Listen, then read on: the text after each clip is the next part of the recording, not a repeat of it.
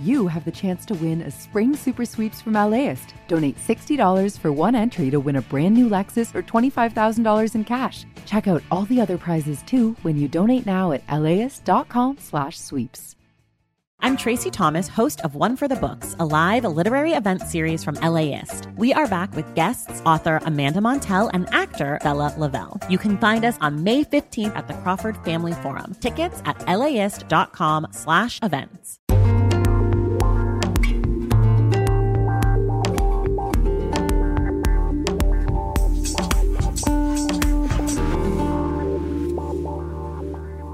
LAist Studios.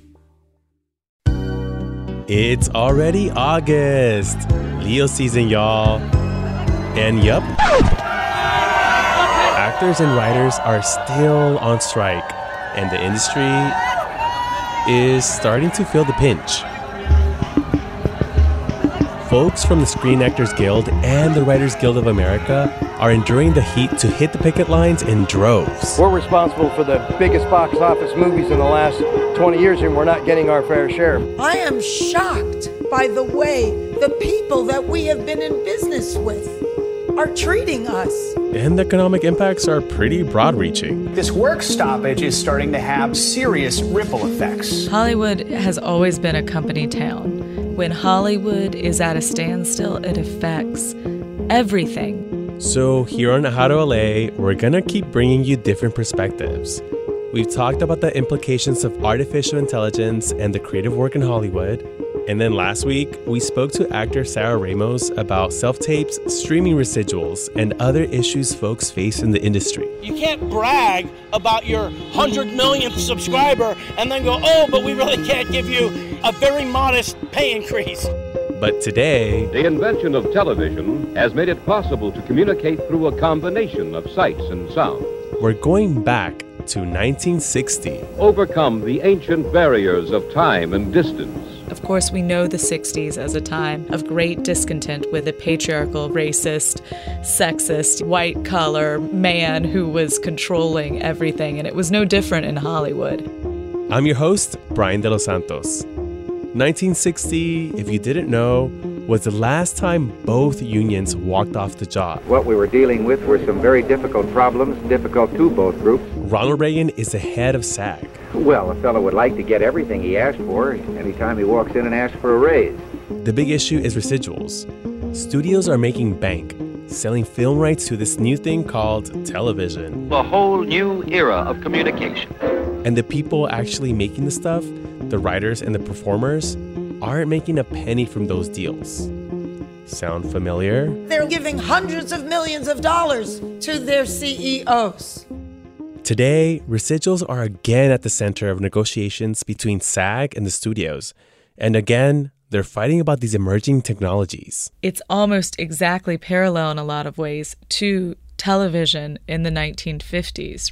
But instead of the new and wonderful technology of color TV, this time it's streaming and AI. So we thought it'd be worth looking back at how that TV stuff got sorted out. In any negotiations, you give a little and you get a little. And how that strike, the end result, is satisfactory and we believe fair to all of us, might inform the one happening today. Our favorite LA historian has been writing about all that drama. Hi, my name is Hadley Mears, and I'm a contributor to LAist. So we invited her to chat. Hey, welcome to the studio. Thank you so much for having me. First of all, you write a lot about history. I don't know much about the 1960s. Can you give us the scene of how Hollywood was? Can you tell us a bit more about that era? Well, of course. I mean, the late 50s, early 60s in Hollywood were a time of enormous change, especially in the entertainment industry. You really saw the giant studios kind of totally falling apart that had started after World War II in place of a lot of super producers and mega conglomerates, and it was just a very different scene. And a great deal of the reason for that, of course, was the rise of television, which throughout the 50s had really disrupted everything about the entertainment industry.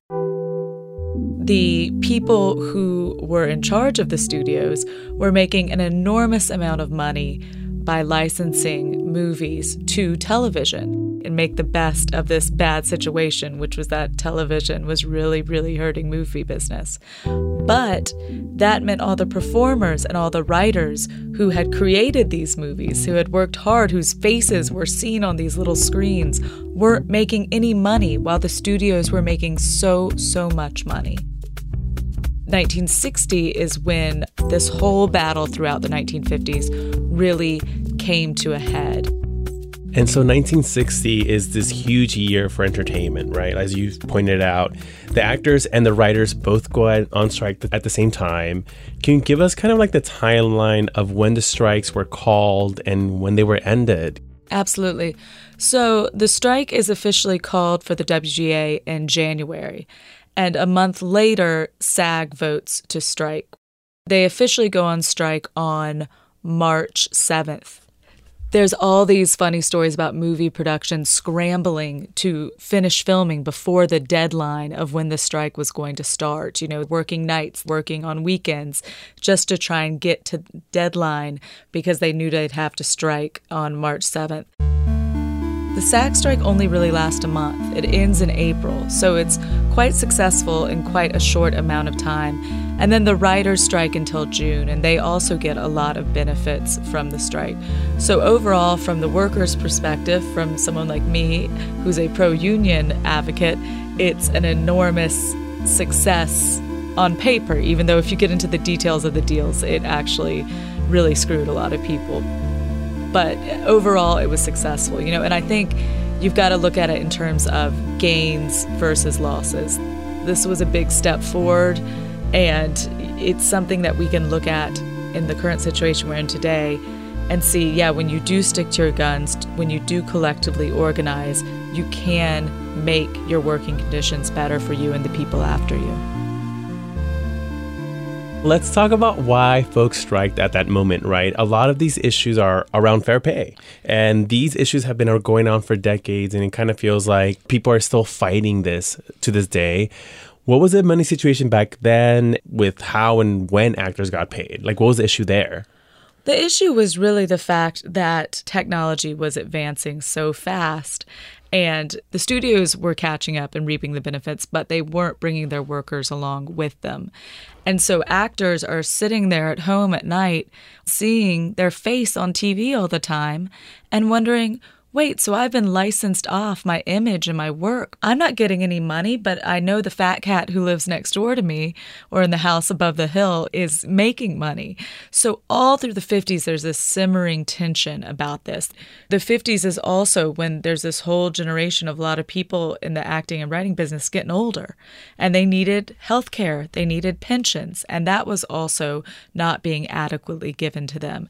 The 1950s was a time when SAG and WGA repeatedly are going to the table with the producers, trying to get residuals, trying to get real health care. And they just keep getting rebuffed left and right, and all sorts of crazy tactics were used. One of the producers started crying.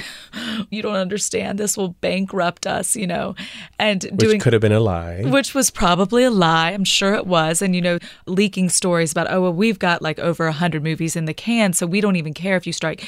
And it's so interesting because you see a lot of these tactics being used today in the current battle. You see them allegedly cutting down the trees where the protesters walk, stories leaking of them saying, well, we want all the writers to lose their homes before, we end the strike. So it's these intimidation tactics that have been used against unions since unions began. I want to go into a point you made earlier that the strikes of 1960, a lot of it had to do with the new technology. That was a TV, and that's so wild to think about, like the TV was a new thing, right? And the distribution of content on TV. Part of the conversation here to this day is streaming as well, right? And right now we're talking about AI, and one of the headlines I read this week was Netflix had posted a job that could earn someone up to $900,000 to be a manager of AI. People were gasping about that because here goes a strike happening where they're not paying, talent and writers fair wages, and here's a high-paying job, right? What do you think about that as we see like the parallels here from the 1960 strikes and to where we're at now?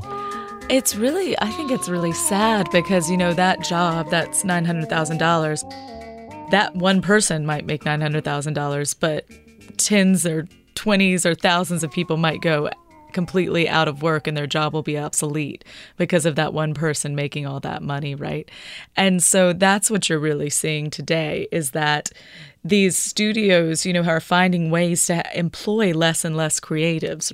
And, that's a thing they were doing in the 50s with TV too, right? They were using this technology to basically use a person over and over again for one wage. And AI and computers and the internet and streaming and all of that is the perfect way to basically reuse someone over and over and rip them of their personhood. What's old is new again. It's the same old story. All right, Hadley, I have more questions for you, but we'll get to them right after the break. Hey, what's up, y'all? I'm Pendarvis Harshaw, host of the Right Nowish podcast. Every week, I talk to the people who are creating art and culture and spreading it to the universe. As an artist, you always meet yourself. Every year, you're a different person. Essentially, we normalize a space where you can show up as your authentic self. Check out Right Nowish. Rooted in California's Bay Area, speaking to you. It's so many people of color, so many queer people. It's like I'm being celebrated in my fullness. Available wherever you listen to podcasts. Hi, I'm Tracy Thomas, host of One for the Books, and we are back for another round. This is clearly an NPR audience. Yeah, I think they're so smart. What the hell? My guests this time are actor Vella Lavelle and author Amanda Montell, whose new book, The Age of Magical Overthinking, is out now. Join us on May 15th at the Crawford Family Forum for book talk, trivia, and hot takes. Tickets can be found at laist.com/events. And we're back. You're listening to How to LA, and I'm sitting here with Hadley Mears. Talking about figureheads and people at play that have kind of like a greater power over certain things, whether they be a CEO or maybe the head of SAG. Let's talk about Ronald Reagan and how he kind of played a controversial role in the strikes and also the agreement that happened afterward. Walk us through that. Sure. So Ronald Reagan had been a kind of B-level, C-level leading man for many years. He was pretty famous, by the 1940s, but he wasn't, sorry, my political bias is showing. He was a very middling but well-known actor. And he had always been interested in politics, and he was actually a president of SAG in the 1940s and early 50s, and he was known as a Democrat, which is shocking when you think about it today. And he was rather progressive. And a lot of the blacklist stuff and the communist witch hunt really started to kind of change him. And by the 60s, he's becoming pretty conservative. And in 1959, according to some reports, SAG really begged him to come back as president to deal with this residuals mess and to really kind of spearhead the effort. A lot of people didn't think he was the right person to lead SAG because he was a producer as well, and he had affiliations with some really giant corporations and entertainment figures. But he came back, and he was the president at the time the strike was called. He was very supportive of the strike. And so he went head to head and negotiated with the producers, and he made some quip later on that dealing with Hollywood big guys was much harder than dealing with Gorbachev, right? That Russia was nothing compared to Hollywood folks.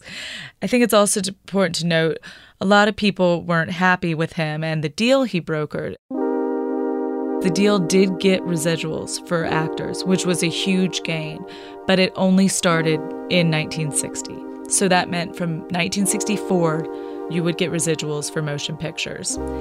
Now, this upset so many people because a lot of them, they saw their movies, like we said, playing on TV all the time. And you had a lot of people who had been these huge stars. Bob Hope said, I see my movies playing on TV. I know they're all over the world. Who's getting the money? I'm not getting the money. And Mickey Rooney, the child actor, said basically just like very bluntly, SAG screwed us and I'm mad about it. They felt that Reagan had sold them up the creek because he didn't want to piss off the producers too much, right? He was into them. He liked them. He was a producer, and he didn't have their best interest at heart. So the residuals battle was won, but at a cost for a lot of older actors and actors whose success had been before. It is a success story. It is a story that people striking today can look at and say, there's an example of something that worked and they were able to take a piece of the pie in the technological advances. But it's also a cautionary tale that you don't always get everything you want, no matter how hard you fight. Obviously, these strikes, it don't appear in a vacuum. You know, there's a whole country's worth of other labor issues, political issues. Are you seeing similarities in the social political climate of the 60s to now? I mean, I think there's been a lot of parallels to the 1960s for a long time in terms of people just being fed up with all of the prejudice in the world, all the inequality in the world, a lot of the hate and the worshiping of a false past. Of course, we have a lot of advances on our side in terms of representation of women and non-white people and LGBTQI plus people, but we also have additional challenges as well. Every generation meets their own challenges, but still continues to fight for a better America. I'm curious to know, just from my perspective, what would you tell someone as history sort of not really repeats itself? I mean, you researched the strikes of 1960. What would you tell them? I would say 1960 shows us you can make gains and you can make a difference, and that collective action and collective bargaining really does work.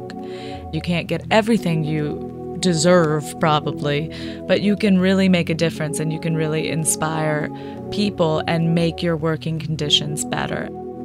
I think today the studios are just as vicious and just as angry and just as powerful, but there's a lot of new tools that people striking can use to win the war, right? And it is a war. It's just a peaceful war. And I also hope it stays that way, too. There was a strike in 1945 of a union called CSU in Hollywood that ended up being very violent and very scary. And so I've just loved, I'm a member of SAG, so I've loved going out to strike with people, and it's so peaceful and it's so happy. And yes, people are hot, they're exhausted, but there's such a feeling of camaraderie. And I think that's also important, too, remembering even in this spread out world where a lot of us work from home and there's so many different studios all over LA, this is a way to kind of take back our power as creators and say, no, we are a unit. It's, one for all, and we're going to really fight together to make our lives and our families' lives better.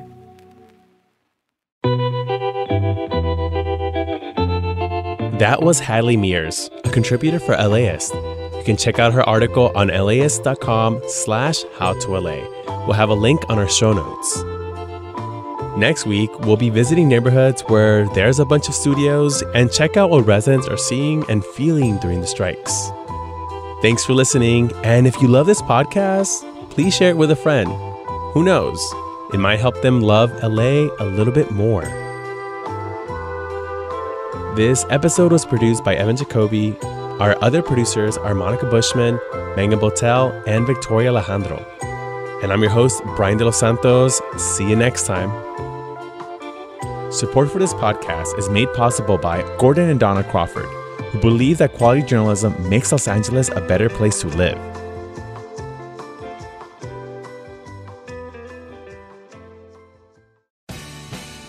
The LAist Spring Super Sweeps is happening now. You can win amazing prizes while supporting your source for local fact-based journalism.